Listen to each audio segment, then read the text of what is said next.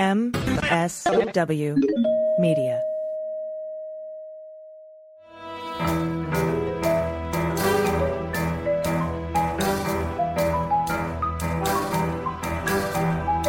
The rule of law is not just some lawyer's turn of phrase. It is the very foundation of our democracy.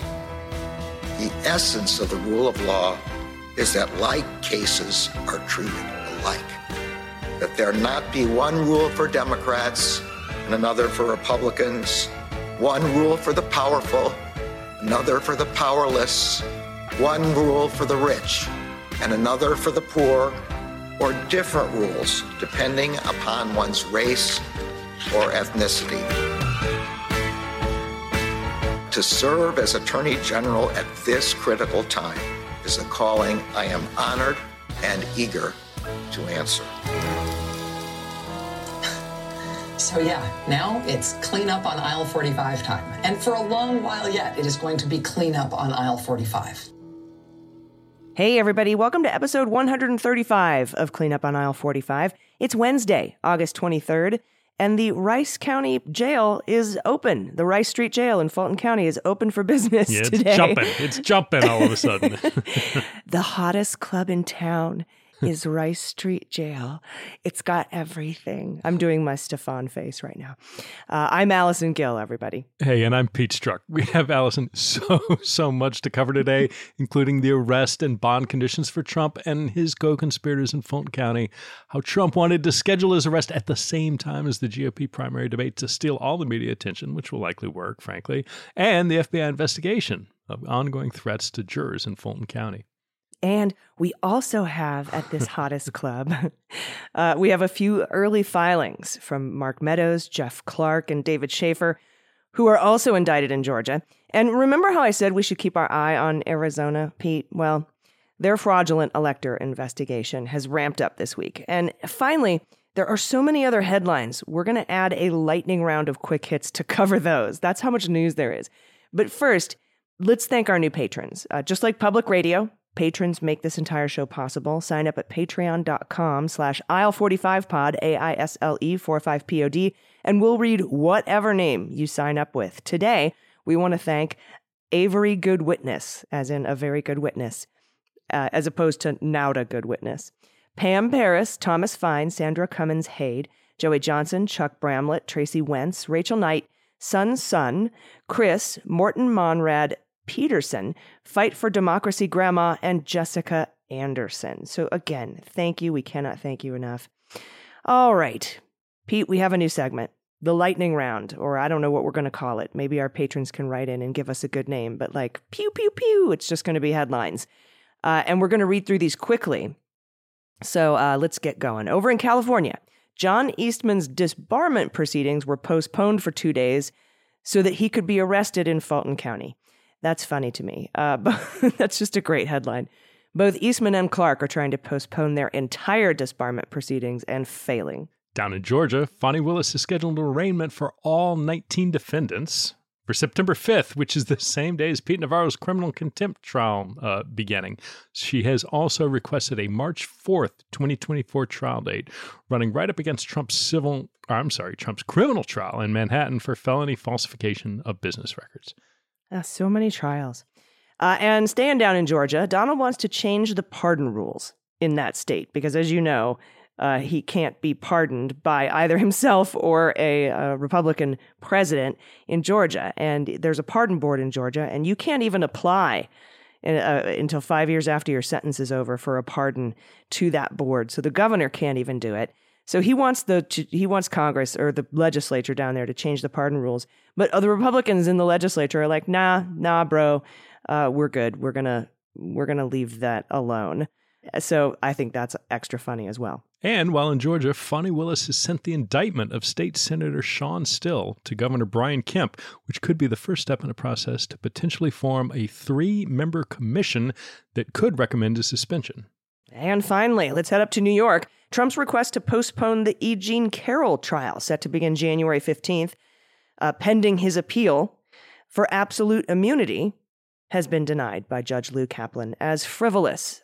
So those are the lightning round headlines for you. Excellent. So let's get down to it. Let's talk about Trump and his obsession with sucking all the media oxygen out of the room, which has worked successfully for him for the better part of his career. But he's doing it again.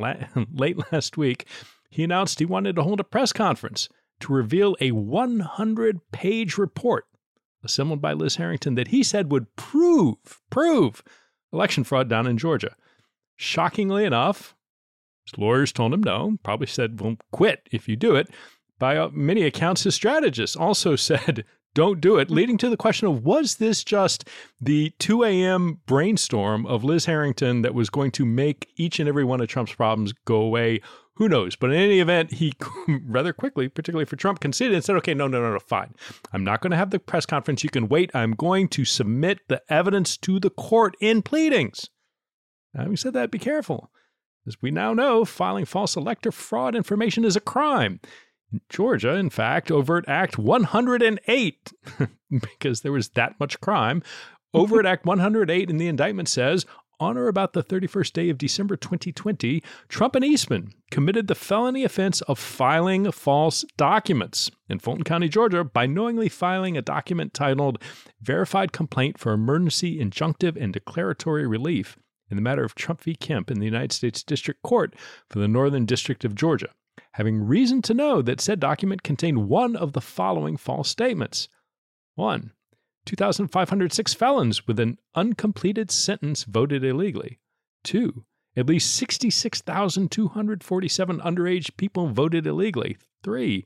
2,423 individuals voted illegally in the November 3, 2020 presidential election in Georgia who were not listed in the state's records as having been registered to vote. 4. 1,043 individuals voted illegally in the November 3, 2020 presidential election who had illegally registered to vote using postal office box as their habitation. And what are we on? 5. 10,315 or more dead people voted. And finally, deliberate misinformation was used to instruct Republican poll watchers and members of the press to leave the premises for the night at approximately 10 p.m. on November 3rd, 2020 at State Farm Arena in Fulton County, Georgia. So, Liz, Don, maybe filing lies in court documents isn't the best idea. Maybe that's what those lawyers of yours were concerned about when they came to you and said, boss, you really probably don't want to do this. And now I guarantee he was like, I'm just going to say it to the public. I'm not going to put it in a court document. I learned my December 31st, 2020 lesson, but probably not. I don't know. We'll see. We'll see what happens. But he did not. It was supposed to be Monday, and he did not do his press conference. And also, Pete, from Hugo Lowell at The Guardian, Trump wanted to schedule his self-surrender on the same day as the GOP primary debate, which is tonight, Wednesday, so he could upstage the opening event of the Republican nominating contest. Now, Team Trump, according to Hugo Lowell, has set 2 priorities for this debate, besides not showing up. First, starve the other GOP candidates of attention, media attention, and publicly humiliate Fox News. He hasn't been liking the coverage lately. His lawyers talked him out of it, and instead scheduled it for Thursday morning, thereby taking up the whole news cycle the entire day after the debate. Trump had also considered swaggering into the debate last minute without prior warning, betting that would almost certainly cause news coverage to be about his visit, his surprise visit, and not the other candidates' answers. But he has since soured on that option.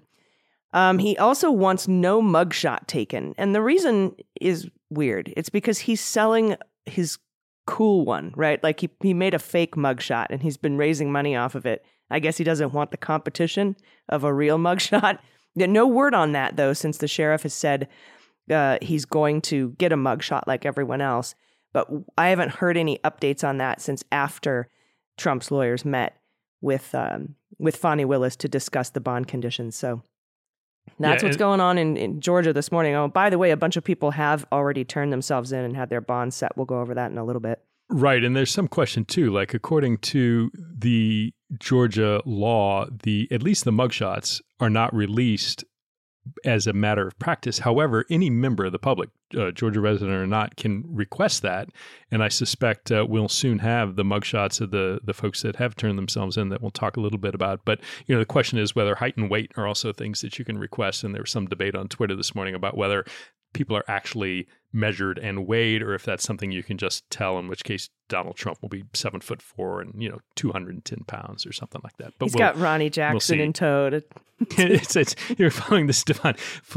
Rice County Jail. It has mystery pea smells. It has bologna sandwiches. It has a 6'3" muscle-bound prison guard named Bunny. This is going to be an interesting experience, I think, for everybody. Yeah, and I was thinking about that, the terrible conditions at Rice Street. But also, we're going to talk about Arizona a little bit later in the show.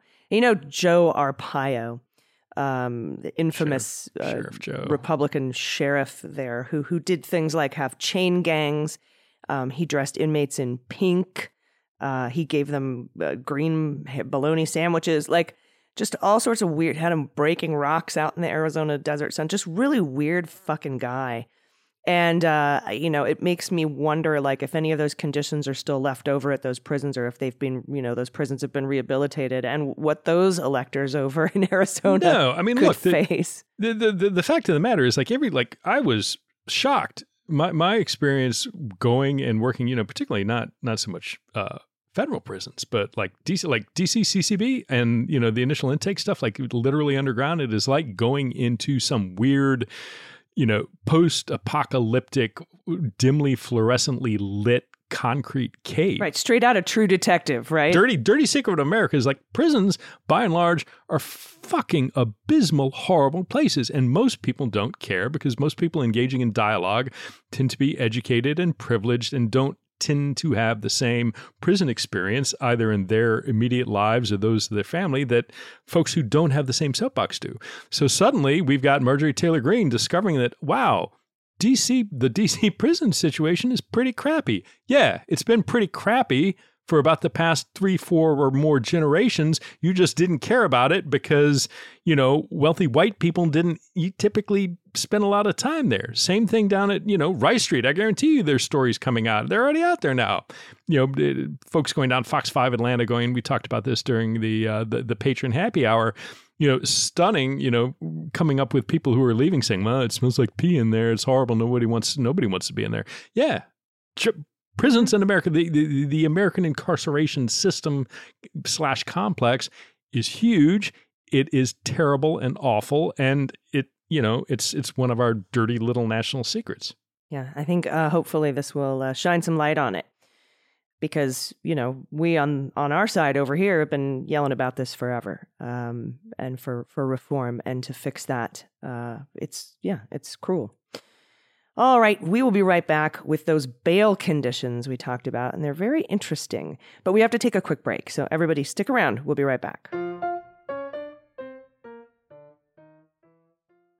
Hi, this is John Cryer, and I am hosting a new 7-part true crime podcast called Lawyers, Guns, and Money that'll challenge everything you think you know about U.S. covert operations and presidential misconduct. From Jack Bryan, the director of American PSYOP, comes the incredible true story of John Mattis, a newly sworn-in Miami public defender in the 1980s who has found himself completely in over his head. I step off the plane, and there is a van with a couple guys with Uzis. And one of them in broken English said, "Welcome to Bogota, John." Mattis's first felony defendant has been arrested for having a machine gun and tells Mattis a dangerous secret. He was shipping arms into Central America on behalf of the CIA. As a first-time lawyer, I want to act like I know what I'm doing. But with the help of a Colombian drug smuggler... How much money the CIA raised by hitting up drug dealers? A lot of money, millions of dollars. An Alabama mercenary... They were prepared to die to the last man. I saw this in them. I saw the fire in their eyes. And they made me their war chief. And a newly elected senator, John Kerry. We are looking at allegations of drug running, gun smuggling, conspiracy to commit murder and murder itself. He'll fight to free his client. The judge said, "Show me in a courtroom how we were at war." Expose an illegal war being run by the White House. I mean, I wanted him involved, but I didn't want to be on record as doing it. And somehow stay alive in the process. I just escaped a kidnapping by the CIA in Costa Rica. This is Lawyers, Guns, and Money. So you have a man in an Armani suit standing on the bow of a boat with a rocket launcher and says, "If I lose sight of you, I will launch. You will be vaporized." Available everywhere starting October 29th, or get it ad-free and early starting October 22nd at lawyersgunsandmoney.supercast.com. There you'll find bonus episodes along with exclusive content. Subscribe now.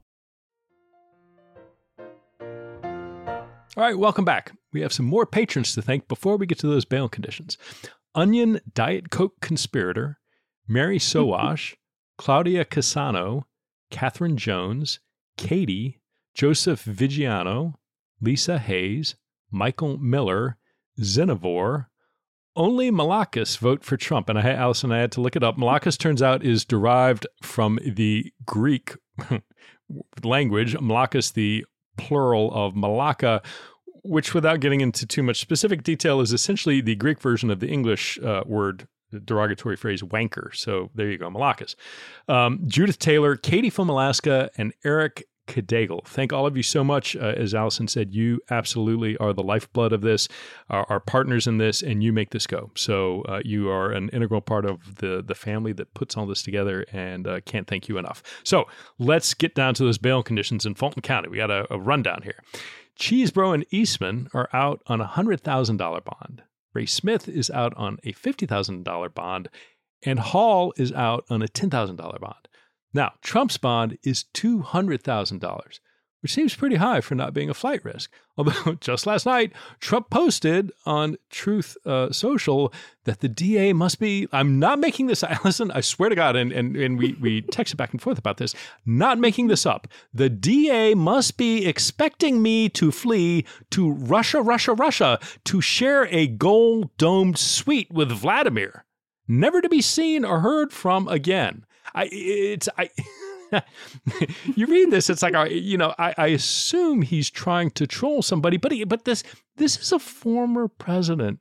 It's not just all the crime, it's all the behavior around it, and these just juvenile, nonsensical, buddy, are you doing all right in there sort of bleats coming out in the middle of the night talking about going to Russia. Anyway, they're all, he's posting it out there. And when you get to the actual bail conditions, and before we go on, I should note Fulton County you don't have to post all that money. In other words, you don't have to come up with $100,000. There's a 10% program. So really, Cheesebro and Eastman only had to come up with $10,000. Ray Smith, $5,000. Hall, only $1,000. And, for Trump, $20,000, which, depending on who you believe about his financial state of liquidity, may or may not be a lot of money. But more important than the money are the restrictions that are placed on each witness. And Trump, perhaps not surprisingly, has more restrictions on witness intimidation than any other co-defendant. And specifically, it goes through, these are the list of them. So the defendant, i.e. Trump, shall make no direct or indirect threat of any nature against any co-defendant. The defendant shall make no direct or indirect threat of any nature against any witness, including but not limited to the individuals designated as unindicted co-conspirators 1 through 30. The defendant shall perform no act to intimidate any person known to him or her to be a co-defendant or a witness in this case, or to otherwise obstruct the administration of justice. No direct or indirect threat of any nature against the community or to any property in the community. The defendant shall make no direct or indirect threat of any nature against any victim, which, arguably is the entirety of the population of the United States of America. And then finally, most interesting to, I think us and a lot of folks, the above shall include, but are not limited to, posts on social media or reposts of posts made by another individual on social media. And if you have the misfortune of, voluntarily looking at Trump's social media, he loves to repost stuff. He will say crazy crap on his own, but frequently he will take outrageous things from everybody from, far right-wing media folks to crazy, obscure trolls and repost it. So, his conditions include, hey, it's not just what you're saying. All that crap that you repost, we are going to treat that as your statement for the purpose of and he reposted that article that had a photo of him with a baseball bat standing next to Alvin Bragg. Exactly. That repost would fall directly within the confines of these restrictions, these bond restrictions. So This is these were written very carefully based on his past and current and recent behavior on social media. So we'll see. I think they have over-under in Vegas on how long it'll take before he violates any of these. But it's also no laughing matter because right now the FBI is now helping Georgia law enforcement investigate actual serious threats being made against grand jurors, the ones that indicted Donald and his 18 co-defendants. This is from the Washington Post. A spokesperson for the FBI the Atlanta office, said the agency is aware of threats of violence against Fulton County officials and that it's working with Fulton County Sheriff the Sheriff's Office to investigate, but declined to identify specific targets or whether anyone has acted on those threats. And this came amid growing concern about the safety of the grand jurors involved in last Monday's indictment, after their names, home addresses, photos, and social media profiles of some of the members were circulated online, along with threatening messages targeting them and Fulton County District Attorney Fani Willis. Now, under Georgia law, Pete, as we know, the names of the grand jurors have to be publicly listed on indictments. That's an effort at transparency that a lot of folks, including myself, have recently questioned in light of these ongoing threats. Now, local police departments, including the Atlanta police, have also been monitoring threats against the jurors and are prepared to respond quickly. Now, as soon as the indictment was published, the grand jurors' names were published in right-wing online forums, usually accompanied by photos so you could identify them, and personal information, addresses, and phone numbers. Now, several jurors after that disabled their social media profiles on Facebook and LinkedIn and stuff. Extremists posted screenshots of their pages, though, before they got taken down.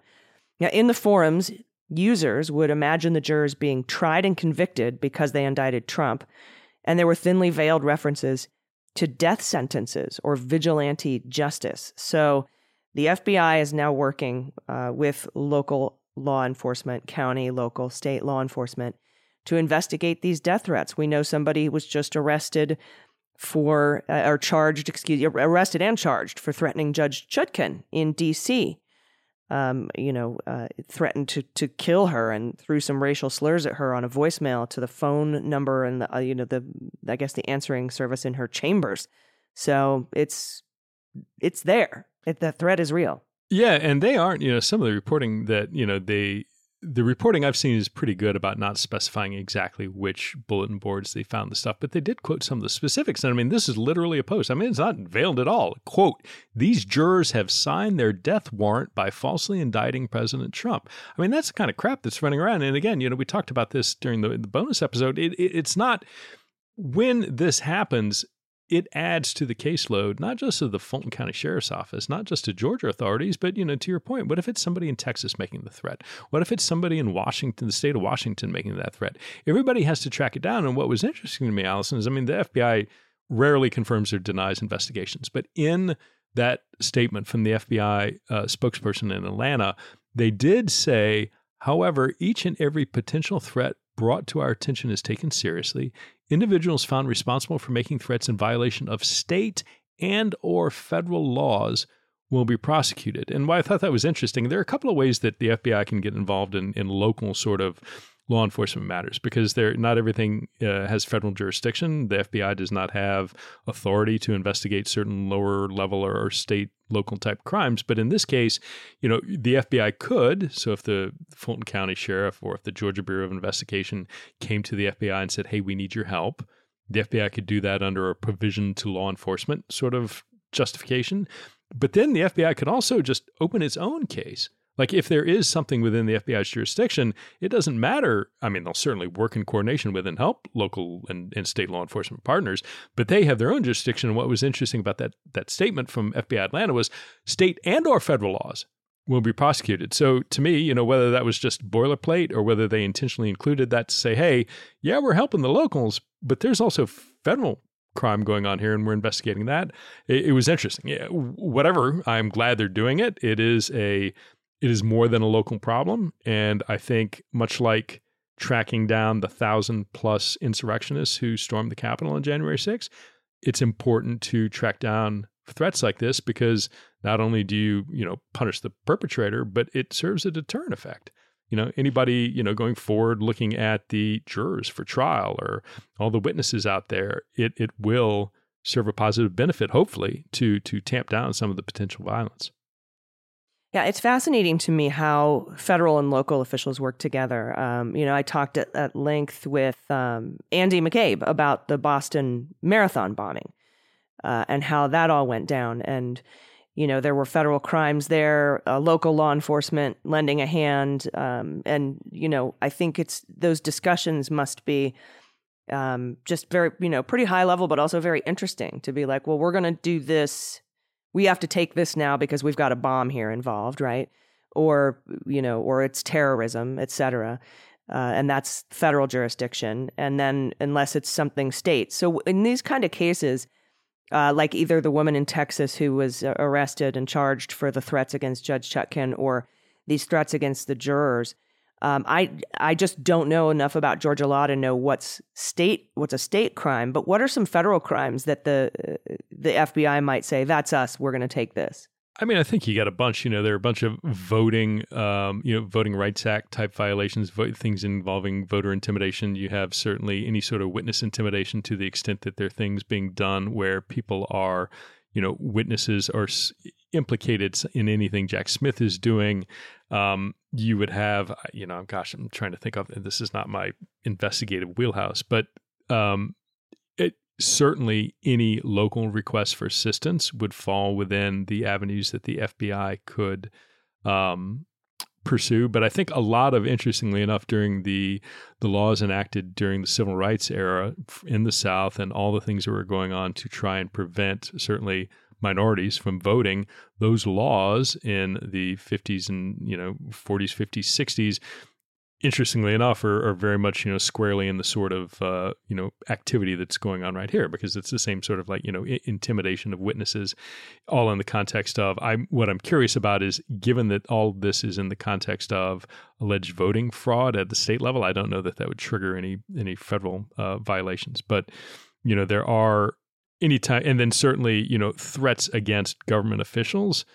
Certainly, if somebody is running around making a threat to sheriffs or other law enforcement officers at the state level or judges, the FBI can get involved with that as well. So there are a bunch of different potential statutes that might be triggered. But I suspect in this, sometimes the partnership can be a little friction laden because I imagine there's some battles over jurisdiction. But I don't.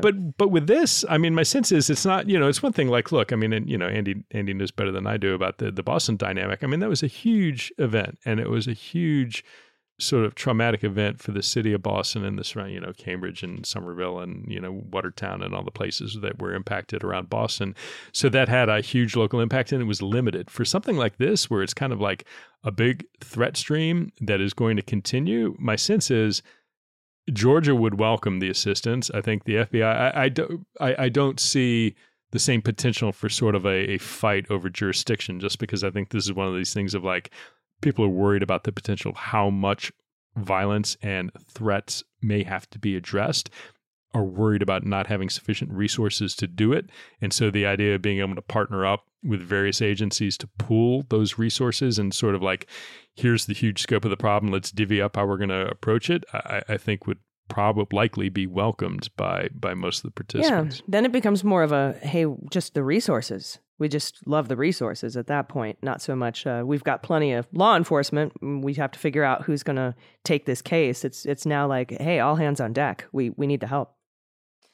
Right. And again, we're not even to Trump's turn in yet, and we're certainly not to trial. So, all the stuff that's going to come. And, kind of at least last point for me on all this, your local, I mean, yes, people can travel, right? Somebody can, look at January 6th and like every state of the union, I think, has now had people arrested for participating on January 6th. But by and large, your local environment has a huge role in the level of threat at any particular given place. So, wherever you happen to be, let's take, Georgia. Now, the immediate population, Fulton County, is certainly, it's a blue voting area. It's certainly, I think, sympathetic to the laws that Fani Willis is trying to enforce. But if you drive, an hour or less north, I mean, you're getting up into, Marjorie Taylor Greene's district. There are folks comparatively close to Atlanta who have and have expressed very, very strong feelings, not just Trump supporters. I'm talking about expressions of, violent support or at least violent rhetoric. So you really have to take a look at the geographically local environment to understand. It's one thing somebody has to I'm going to drive to Washington, D.C. and it's going to take me 3 days and I have to take off from work and I got to figure out where to stay along the way. But those dumbasses still did it. Which they still did, right. But that is an order of magnitude harder than having a few beers on Saturday afternoon and saying, fuck it, let's go shoot up the courthouse in a sort of drunken lack of judgment and, hopping in the car with a bunch of weapons and driving down and trying to do it. So the point of all that is the local environment makes a difference. It isn't determinative, but it is important. And I think when you look, take out a compass, right? And dial it into 60 miles and draw a circle around Atlanta, you got an interesting population there when it comes to this. Right. One of the reasons some of these folks want to move their cases out of state court into the federal court is because you can incorporate those rural areas in jury selection. And we're going to talk about that as well, but we have to take a quick break. So everybody stick around. We'll be right back. Hi, this is John Cryer, and I am hosting a new 7-part true crime podcast called Lawyers, Guns, and Money that'll challenge everything you think you know about U.S. covert operations and presidential misconduct. From Jack Bryan, the director of American PSYOP, comes the incredible true story of John Mattis, a newly sworn-in Miami public defender in the 1980s who has found himself completely in over his head. I step off the plane, and there is a van with a couple guys with Uzis. And one of them in broken English said, "Welcome to Bogota, John." Mattis's first felony defendant has been arrested for having a machine gun and tells Mattis a dangerous secret. He was shipping arms into Central America on behalf of the CIA. As a first-time lawyer, I want to act like I know what I'm doing. But with the help of a Colombian drug smuggler, How much money the CIA raised by hitting up drug dealers? A lot of money, millions of dollars. an Alabama mercenary, They were prepared to die to the last man. I saw this in them. I saw the fire in their eyes. And they made me their war chief. and a newly elected Senator, John Kerry. We are looking at allegations of drug running, gun smuggling, conspiracy to commit murder and murder itself. He'll fight to free his client. The judge said, "Show me in a courtroom how we were at war." Expose an illegal war being run by the White House. I mean, I wanted him involved, but I didn't want to be on record as doing it. And somehow stay alive in the process. I just escaped a kidnapping by the CIA in Costa Rica. This is Lawyers, Guns, and Money. So you have a man in an Armani suit standing on the bow of a boat with a rocket launcher and says, "If I lose sight of you, I will launch. You will be vaporized." Available everywhere starting October 29th, or get it ad-free and early starting October 22nd at lawyersgunsandmoney.supercast.com. There you'll find bonus episodes along with exclusive content. Subscribe now. Hey everybody, welcome back. We have some more patrons to thank. Marvin Dog Media, EB, and Filippi. Give It Away Now, The Blushing Crow, at Dirt Road Dems, I love that, Ezra Cohen, Joyce Byers, Lisa Shen, Take Care of Your Shoes, Susan Jaffe, and D.A. Taylor. All right, so before the break, I mentioned we have some interesting filings about moving stuff out of state to federal court. Mark Meadows has done that. Probably the guy with the best lawyer of the group indicted in Fulton County. He made a pair of filings.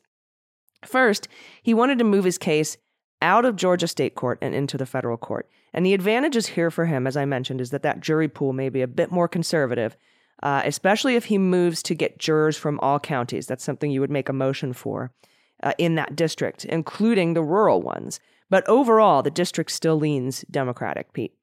Also, if this trial is in federal court, it will not be televised.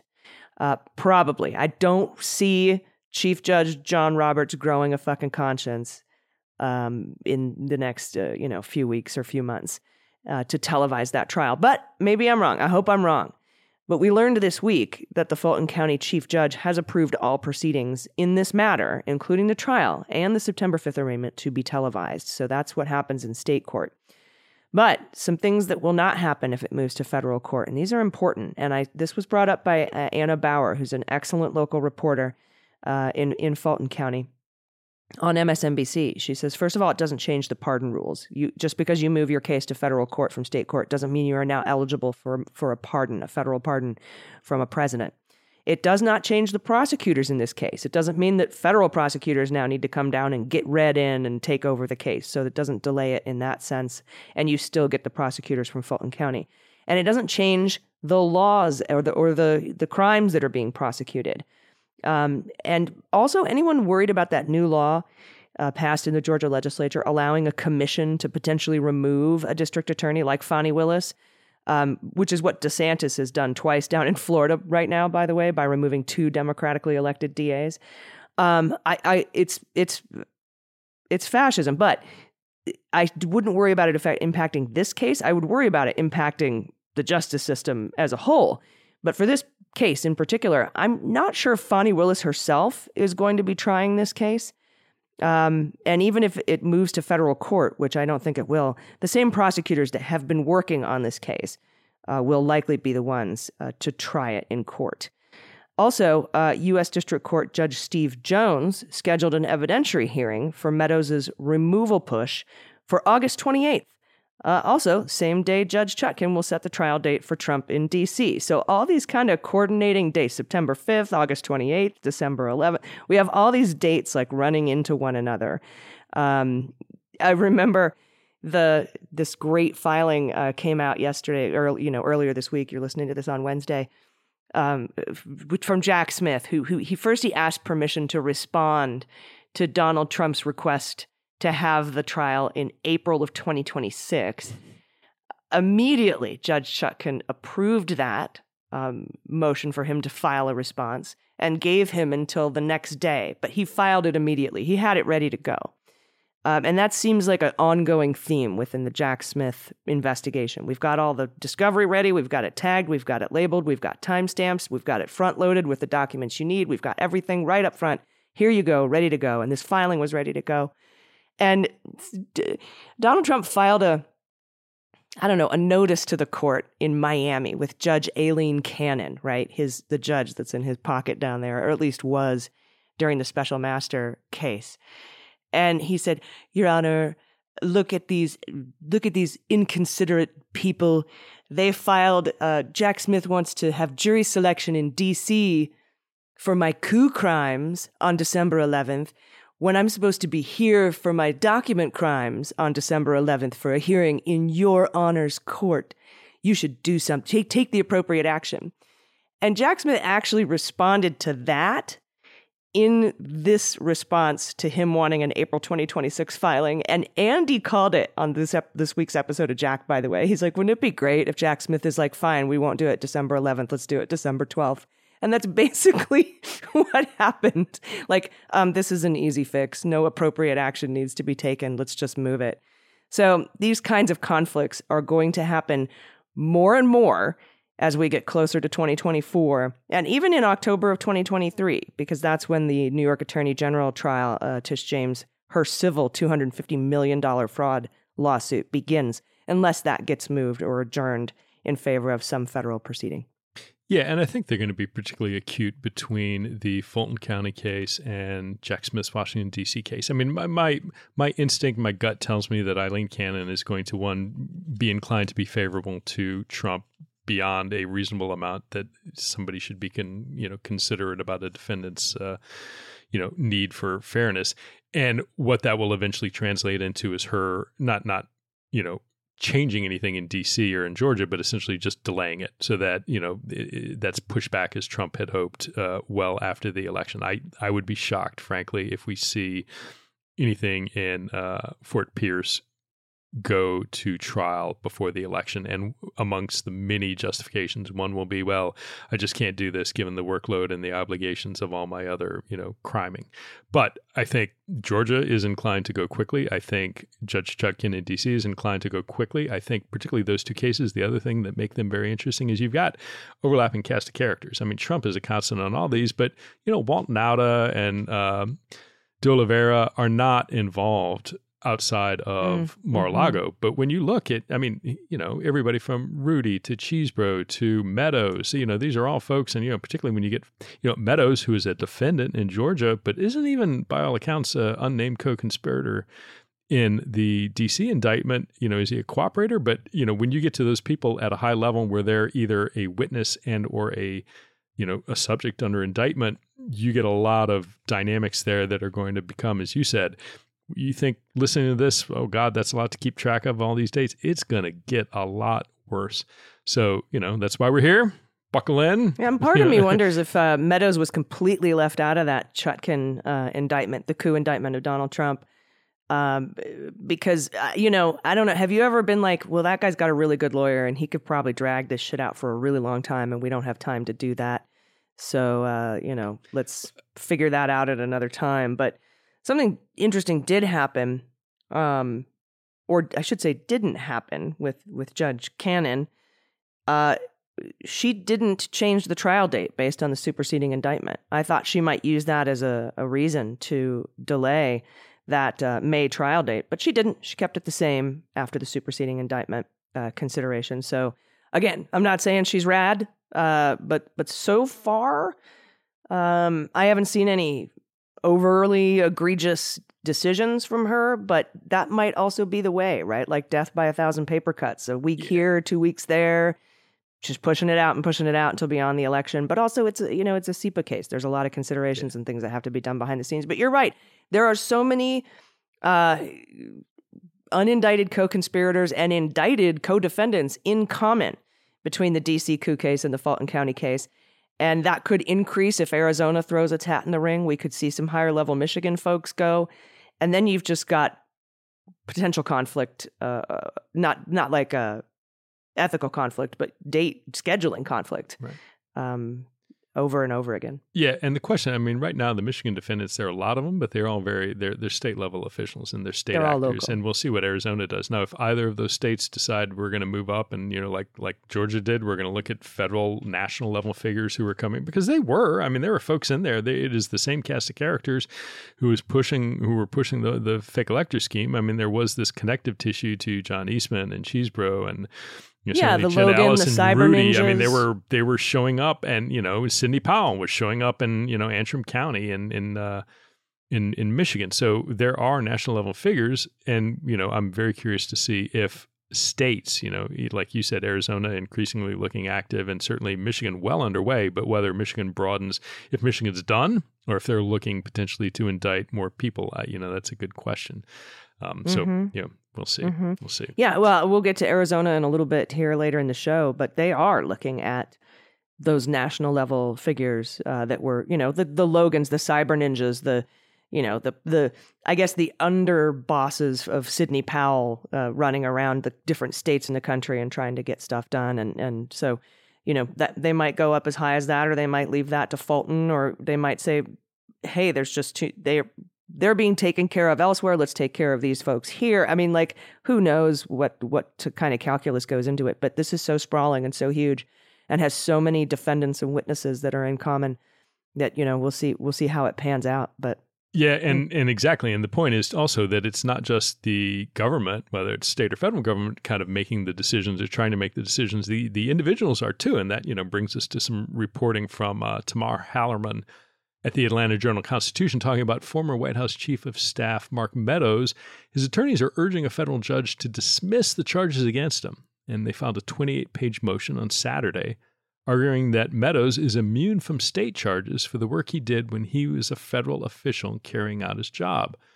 From that filing, quote, "The state's prosecution of Mr. Meadows threatens the important federal interest in providing the President of the United States with close, confidential advice and assistance firmly entrenched in federal law for nearly 100 years, Attorneys Joseph Englert, George Terwilliger, John Moran, and Michael Francisco argued. Now, Meadows is charged with racketeering and solicitation of violation of oath by a public officer in conjunction with actions he undertook after the 2020 elections in Georgia and Pennsylvania. And so included in the acts cited in Georgia's indictment were Meadows' unannounced December 2020 visit to the Cobb County Civic Center as a signature match audit was underway and his successful attempt to put Trump in touch with Francis Watson, then the Secretary of State's chief investigator who was helping carry out the audit. A few days later, Meadows allegedly texted Watson and asked if there was a way to speed up signature verification that the audit that was going on in Fulton County that Trump was seeking so that it could be completed before the Electoral College vote was finalized on January 6th. And finally, Meadows was also charged with solicitation of violation of oath of a public officer for his role in the January 2nd, 2021 phone call between Trump and Georgia Secretary of State Brad Raffensperger. So, he, again, as you said, Meadows has good attorneys. They are, amongst all of these Georgia defendants, the ones who are out in front. They are leading the way and filing the motion. Others have since filed motions to remove it. But I think Meadows is moving quickly. Meadows also doesn't want to be bogged down. But, Jeff Clark comes stumbling in asking for some craziness. Meadows is kind of like, hey, I was here first. Don't let me in with those folks. Hear what I have to say. Hear my request first. Let's get it all done. I don't want to be saddled with, the kind of the knuckleheads that are kind of stumbling behind me to try and come to you for this as well. But I don't think it's going to work. I don't, first and foremost, this argument that, this was underlying it all is these were things done in the scope of their official job as a federal government official. It is never within the scope of your job as a federal government official to break the law. That's just not, there's nothing in the scope of that. No. So, No. that you got, hey, I'm just trying to overthrow the government. That's part of my, no, it's not. That's not part of your job. And the point of that too is like there is a strong tradition going back to like the debate in the Federalist Papers about the role of the states in the conduct of elections. And elections belong to the state. The administration of the elections for the presidency belong to the states.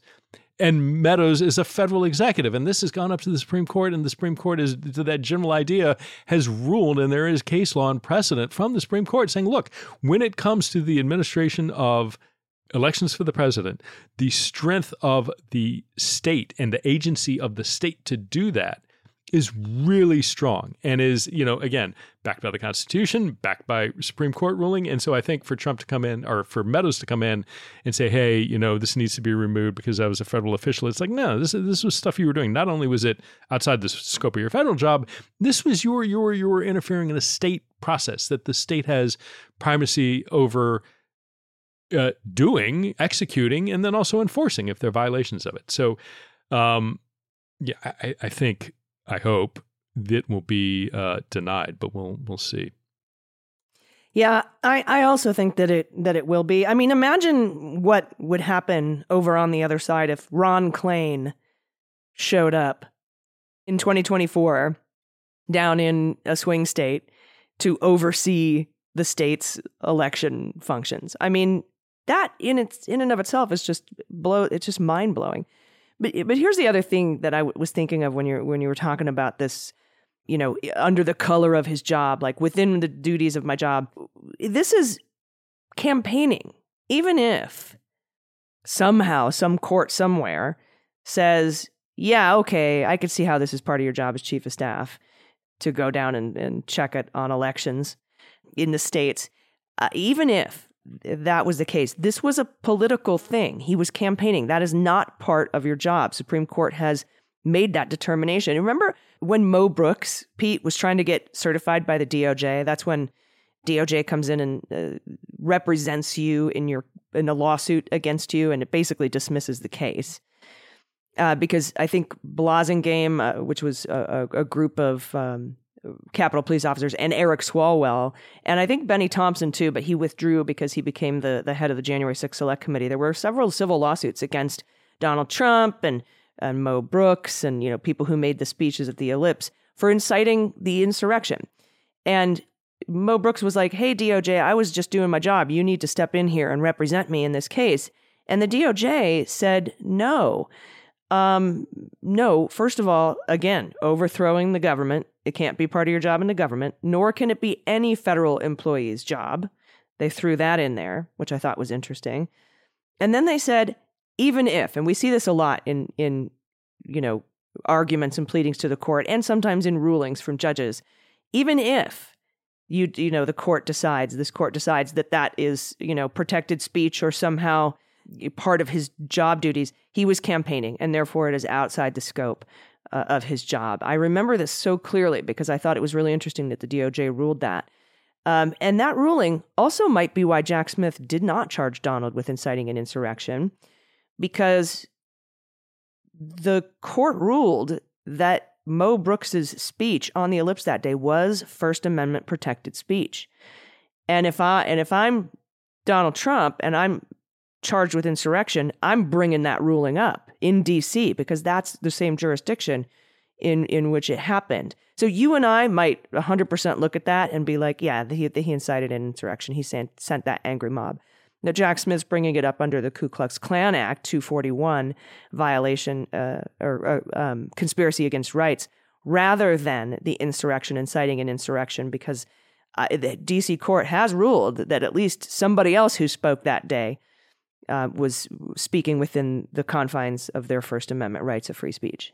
Yeah, and, let's not forget, too, in the context of, certainly on the congressional side, like Lindsey Graham fought and lost going to testify before the Fulton County. Again, he was claiming, there's no proper place for a senator to appear in a state proceeding. This is covered by speech or debate, and he lost. It's like, nope, it's not. And, similarly, Trump saying that, his defamatory statements towards Eugene Carroll were, part of his presidential duties. And eventually, shockingly, after initially defending that, the Biden administration said, nope, and withdrew that, sort of representation that, you can go say these things, but that's not part of your official duty. So, we'll see what happens there. I do think some of that, I'm curious, like why Jack Smith maybe didn't charge the insurrection. I think part of what is going on, I think, is there are some appeals right now in D.C. for some, I think it's the Proud Boys, might be the Oath Keepers that are at the D.C. Circuit Court of Appeals that are looking at some of the crimes they were convicted of, certainly when it comes to seditious conspiracy. And it will be interesting to see where the Circuit Court of Appeals comes down. And I think if and until we get some sort of resolution about the state of the law, I think there are some statutes at the federal level that perhaps Jack Smith doesn't want to bring into play until these appeals get settled. But that, that's a huge amount of speculation. This Meadows immunity situation also sounds a lot like the Pence, where he was trying to get immunity under something else called the speech or debate clause for his role as the president of the Senate that day. And the court was like, yeah, you were president of the Senate that day. Speech or debate does apply to you, but not in any conversations that you had with the executive branch about overthrowing the government or any other conversations where anybody tried to get you to commit a crime or do anything outside of the scope of your job duties. And going down to Georgia and looking at, signature verification is outside the scope of your duty, man. I'm sorry, but it is. And I think that that's how the court will rule here. And I think that even this Supreme Court, because they have recently made this ruling, I think they'll rule the same way. We've seen it over and over again. And I can't think of a single case where anybody's actually won this particular argument. So I don't think Meadows is going to win it either. All right. What do we have next? All right. Well, we got a couple more filings and some brief stories to get to, but we have to take a quick break before we do that. So stick around. We'll be right back. Hi, this is John Cryer, and I am hosting a new 7-part true crime podcast called Lawyers, Guns, and Money that'll challenge everything you think you know about U.S. covert operations and presidential misconduct. From Jack Bryan, the director of American PSYOP, comes the incredible true story of John Mattis, a newly sworn-in Miami public defender in the 1980s who has found himself completely in over his head. I step off the plane, and there is a van with a couple guys with Uzis. And one of them in broken English said, "Welcome to Bogota, John." Mattis's first felony defendant has been arrested for having a machine gun and tells Mattis a dangerous secret.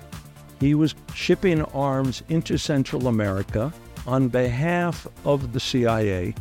As a first-time lawyer, I want to act like I know what I'm doing. But with the help of a Colombian drug smuggler, How much money the CIA raised by hitting up drug dealers? A lot of money, millions of dollars. an Alabama mercenary, They were prepared to die to the last man. I saw this in them. I saw the fire in their eyes. And they made me their war chief. and a newly elected Senator, John Kerry. We are looking at allegations of drug running, gun smuggling, conspiracy to commit murder and murder itself. He'll fight to free his client. The judge said, show me in a courtroom how we were at war. Expose an illegal war being run by the White House. I mean, I wanted him involved, but I didn't want to be on record as doing it. And somehow stay alive in the process. I just escaped a kidnapping by the CIA in Costa Rica. This is Lawyers, Guns, and Money.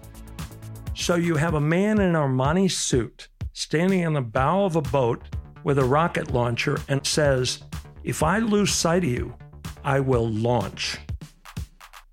You will be vaporized. Available everywhere starting October 29th, or get it ad-free and early starting October 22nd at lawyersgunsandmoney.supercast.com. There you'll find bonus episodes along with exclusive content. Subscribe now. Hey, welcome back. Last group of patrons to thank, and these are our Hall of Fame patrons, the rock stars of this program. Hall of Famers pledge at the $10 per episode level or higher and get their names shouted out every month or so.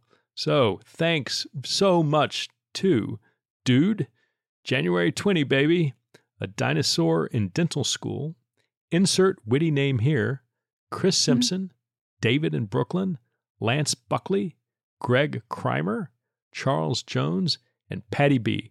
Thank all of you. Again, you are the true heroes, the rock stars of this program. You go above and beyond to allow us to do this, and can't thank you enough for your support. So thank each and every one of you. We both really appreciate it. So with that, let's head out to Arizona. And Allison, as you mentioned after the Michigan and Georgia indictments, you tweeted, "All eyes on Arizona." Well, reporting from Ronsley and Subsang at Rolling Stone notes that Arizona's criminal probe into the 2020 fake electors plot is heating up, and investigators are now asking plenty of questions about a key Donald Trump ally involved in it, former state GOP chair Kelly Ward. The Arizona probe has been accelerating in recent weeks, with prosecutors gathering evidence and speaking with individuals with knowledge of how the fake elector scheme was carried out in the state. One source describes Arizona's investigators as quote-unquote moving aggressively on this stage of the inquiry into the state's pro-Trump fake electors, which included Ward, a Trump hardliner and then chair of the Arizona Republican Party. Ward, along with her husband Michael and 9 other Arizona Republicans, forged an electoral certificate, which the electors in both Michigan and Fulton County now face felony charges for. In an email from Trump-aligned attorney Kenneth Chesebro to colleagues on the Trump team, the attorney relayed concerns from Ward and Republican State Senator Kathy Townsend about the legality of the ploy. Let's just put it all there in writing. Investigators have started asking questions about any potential contacts between false electors such as Ward, then President Trump, and other out-of-state officials and lawyers working on his behalf to steal the election. Quote, "They actually have themselves on video doing it," unquote, says one of the people familiar with the stage of the investigation. Continuing, quote, "It is as if Ward and everyone else were thinking, how do we make this a walk in the park for the prosecutors," unquote. Which is never great as an investigator, great as a prosecutor. Please turn on the audio tape. If you have video, that's even better. Please make sure it's rolling and then walk through the elements of the crime. But seeing that sort of like those statements coming from people aware of the investigation in that level of detail, not just heating up, it sounds beyond heating up. It sounds like they've got real tangible, chargeable crimes there. And again, as we talked about earlier, not just Arizona officials, looking at national out-of-state officials and lawyers who are working on it. And I suspect, again, these are many of the same people that we saw already indicted in Fulton County. And we'll see if they end up showing up in Arizona indictment. Yeah, and if I'm Chris Mays, Attorney General down there in Arizona, or the prosecutor that they've put in charge of this particular case, they did put a special prosecutor in charge of this case in Arizona, and Arizona does have a RICO statute, I'm calling up Fani Willis and I'm saying, tell me your best practices and what to avoid. I'm calling up Dana Nessel and saying, hey, what works and what doesn't here? What should I be looking for? I mean, we've got a template now for charging fraudulent electors in a coup attempt in this country. So that's what I would be doing, and I wouldn't be surprised if that hasn't happened yet. So good on you, Arizona. We'll keep an eye on there. Some late-breaking news Monday night, though, Pete. Both David Shaver and Jeffrey Clark have filed notices in Fulton County to move their criminal charges to federal court, just like Mark Meadows did. They were probably like, oh, look, good idea, and then probably just sort of copied off that guy's paper. And then you get the Council of Terwilliger without having to pay for it. But Clark says he's also going to be seeking emergency relief against the state attempting to execute on any arrest warrants. Pete, you tweeted about this. What was this about? Well, and it's not just that. I mean, Jeffrey Clark, and I tweeted that I would hope God give us all the sense of an entitlement of a mediocre white man. It just, not only does he ask like, hey, I want, immediate relief. I want an injunction from being arrested because since this is not a lawful warrant or indictment out of Georgia and it's going to get removed to the state or to the federal level, I shouldn't have to be subjected to arrest coming out of Georgia because their whole thing is null and void. So that's essentially his argument, which is BS. Sounds like Navarro. Do they have the same lawyer? Yes, it's Navarro. It is the entitled mediocre white man. That is these pasty-faced, mayonnaise-eating, entitled, couldn't bench press 32 pounds, just, the land of driveway underwear standards. Just horrible. And not only that, and so he files it last night. And by the way, Fani Willis has said noon, mother effers, you knuckleheads, noon. This is a week ago on, whenever that was, Monday, Tuesday, but not next week, Friday. So I'm giving you 2 weeks. You need to turn yourself in. And if not, we enter the find out stage. So then last night, Monday night, the week later, Clark's attorneys filed this. And it's interesting then, not only does he say, hey, it's not a real thing. You don't need to arrest me. And I'm going to read this because this is from the filing quote. Not only cancel this arrest warrant and through what we're asking you to preserve both the overarching federal interest under the Supremacy Clause and Mr. Clark's constitutional immunities pending the court's resolution of whether further state level proceedings are stayed pursuant to these cites. Mr. Clark asked the court either to grant a stay or a temporary restraining order against Fulton County on or before 5 p.m. Tuesday, August 22nd, 2023, i.e. today when we're taping. So we're filing this last night on Monday night, August 21st. Oh, by the way, court, while you're at it, chop, chop, we need an answer by 5 p.m. tomorrow. Why? Or to grant an administrative stay as we described below. Why? Quote, if the court grants a stay or TRO that quickly, Mr. Clark would not need to be put the choice of making rush travel arrangements to fly into Atlanta or instead risking being labeled a fugitive. No, you knucklehead. Get this in sooner or don't do it at all. And if it doesn't happen, then get your ass down to fucking Georgia by Friday at noon or you're going to have an arrest warrant issued. Like every other defendant in the United States of America at the federal, state, or local level. Your little oil spill expertise does not get you an exemption to the criminal justice process. And the fact that you are not only saying, hey, late Monday night filing court, I'm going to give you I'm going to give you a full working day. Can you do this by 5 p.m.? You go to work at 9. Just clear your schedule and rule on my motion for a temporary restraining order so I don't have to be inconvenienced by making rushed travel arrangements. Fuck you. It's had a week. But who literally, I want to say, who the fuck do you think you are? But the sad answer is, well, you're almost the Attorney General of the United States of America. God. Okay. Because these are the type of people. These are the people who will inhabit the cabinet level jobs in the next Trump administration if that comes to pass. Oh yeah. Oh, absolutely. In fact, if Trump wins the 2024 election, I guarantee you Jeffrey Clark will be Attorney General and be pardoned. That's how it'll go. Very, very frank. He'll put Kash Patel at the head of the NSA. I mean, like, it's so terrifying. No, I think Kash is going to FBI, frankly. That's Ray's out. Oh, you think FBI? Because he was over at the DOD before. Clean house. Get rid of the deep state. Oh, right. The deep state of the military. All right. What else do we? Because we've got a couple other random stories here. I'm gonna take this one because I know you've got a little special rant that you want to do at the end here for some news that dropped this morning. Yeah. Now that I'm getting warmed up, yeah. Let's go. This is. We should save this for the bonus episode. We're rapidly getting into bonus episode territory. Curb my enthusiasm. Yeah. Totally random other news that's hilarious. Our friend Mimi Rocah, she's the Westchester County in New York. She's the district attorney there. She's actually opened a criminal investigation into James O'Keefe, former head of Project Veritas. You know, the board put him on leave back in February for mismanagement of funds, just blowing all their donor money on personal shit, and just also generally being an asshole, creating a hostile work environment and stuff like that. I'm paraphrasing. It's unclear what the investigation is about, but the timing suggests it's probably about the mismanagement of funds. For example, $14,000 that the board of Project Veritas said O'Keefe spent on a charter flight to meet someone to fix his boat under the guise of meeting with a donor. And I mean, who among us hasn't needed to book an emergency charter flight on a private jet to fix our boat? If only Jeff Clark had access to that, he wouldn't have to be bothered by late-minute travel arrangements if he could use what else am I James supposed O'Keefe's. to do?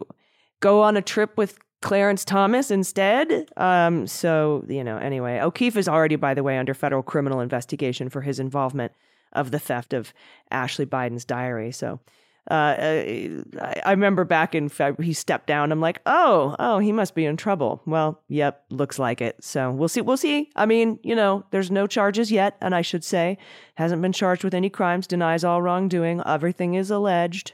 And if he is charged, he is innocent until proven guilty. But dude's probably going to prison. Yeah. And so to conclude, I just wanted to, again, pivoting to a random thing, to Republican presidential candidate Vivek Ramaswamy.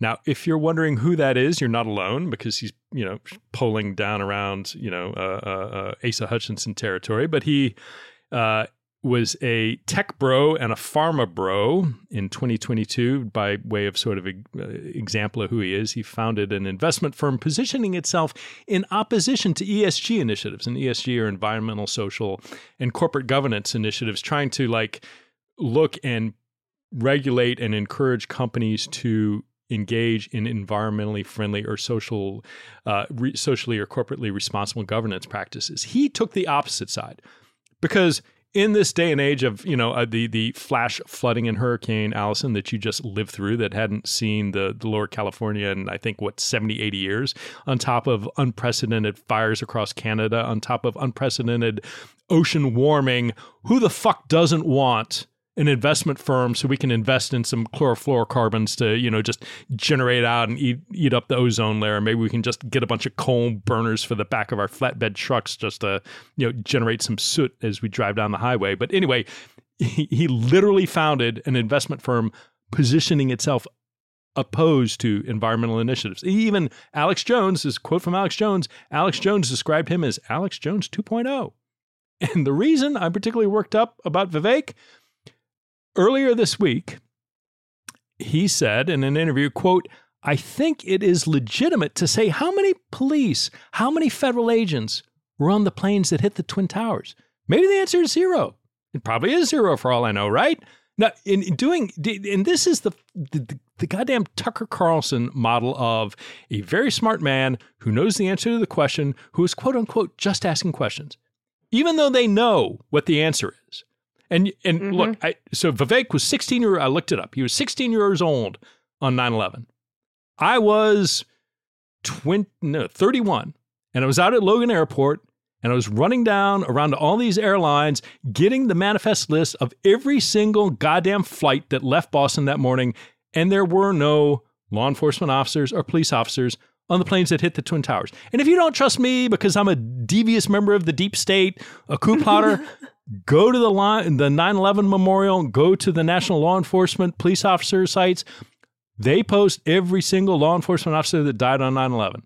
Not one of them on a plane that crashed in there. Now, of course, Vivek, Caitlin Collins, who did a great job interviewing him on CNN last night, And she pushed him on, and he's like, oh, well, hemmed and hawed, and well, the government lied to us. And she finally pushed him into saying, are you saying 9/11 was an inside job? He said, no, of course not. This is all, they lied to us about the Saudis and what the Saudis did or didn't. It's like, well, stop trying to change the subject. When you go out and you give an interview saying it's legitimate to say how many police, how many federal agents were on these planes. Well, he actually denied he actually said that. He said that the reporter totally misquoted him like the media does, and he never said that.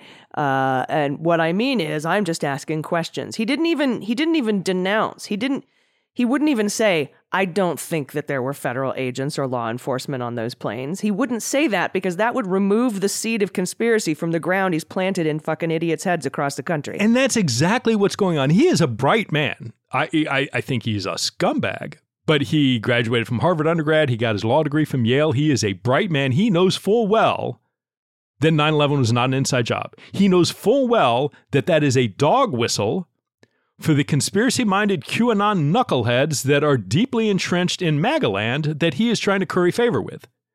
So with that Harvard and Yale education, he is taking one of the largest national tragedies in our nation's history. He is taking each and every survivor's sorrow and pain from that day and churning it out into conspiracy chum for the fucking assholes who eat that stuff.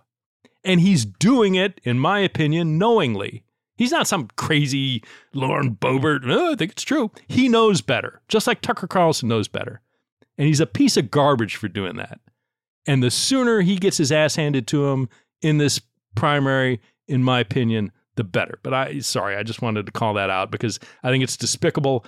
I think it is a horrible thing to do from every single person who lost their life on 9/11, all of their families, their loved ones, to be playing on that to gather a couple of fucking votes from some QAnon in an election that he's person? Not going to win. In an election he knows he's not going to win. He's just trying to up his brand. That's all he's doing. We know that. Well, hey everybody. No, that was a little bit. Those last two stories were a little rando, but they needed to be covered, and so we appreciate you taking the time to listen. And thanks again to our patrons. There's going to be a lot to report after this self-surrender by Donald Trump tomorrow at Rice Street in Fulton County, at the jail there.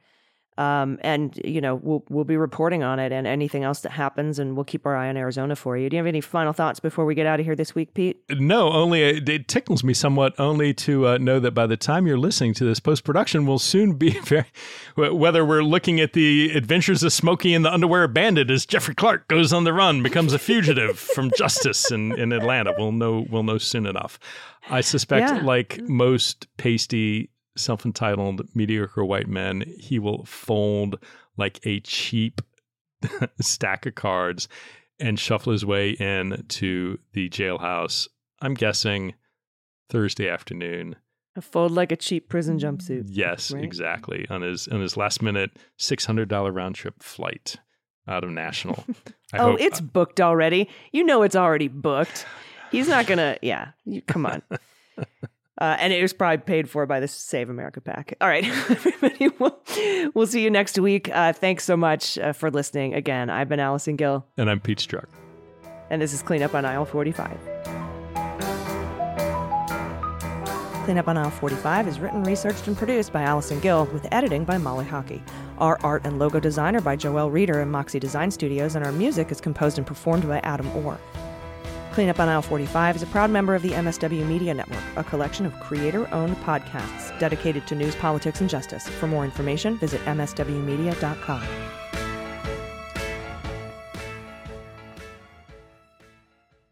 MSW Media.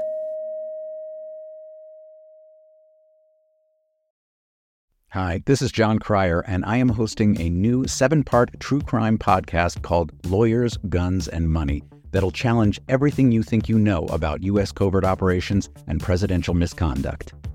From Jack Bryan, the director of American PSYOP, comes the incredible true story of John Mattis, a newly sworn-in Miami public defender in the 1980s who has found himself completely in over his head. I step off the plane, and there is a van with a couple guys with Uzis. And one of them in broken English said, "Welcome to Bogota, John."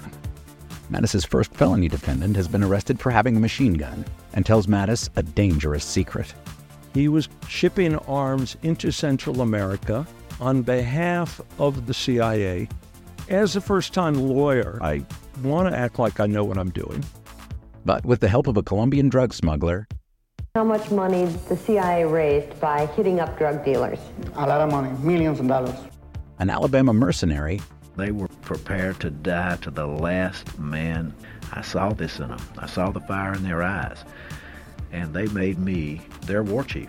and a newly elected Senator, John Kerry. We are looking at allegations of drug running, gun smuggling, conspiracy to commit murder and murder itself. He'll fight to free his client. The judge said, show me in a courtroom how we were at war. Expose an illegal war being run by the White House. I mean, I wanted him involved, but I didn't want to be on record as doing it. And somehow stay alive in the process. I just escaped a kidnapping by the CIA in Costa Rica. This is Lawyers, Guns, and Money. So you have a man in an Armani suit standing on the bow of a boat with a rocket launcher and says, if I lose sight of you, I will launch. You will be vaporized. Available everywhere starting October 29th, or get it ad-free and early starting October 22nd at lawyersgunsandmoney.supercast.com. There you'll find bonus episodes along with exclusive content. Subscribe now.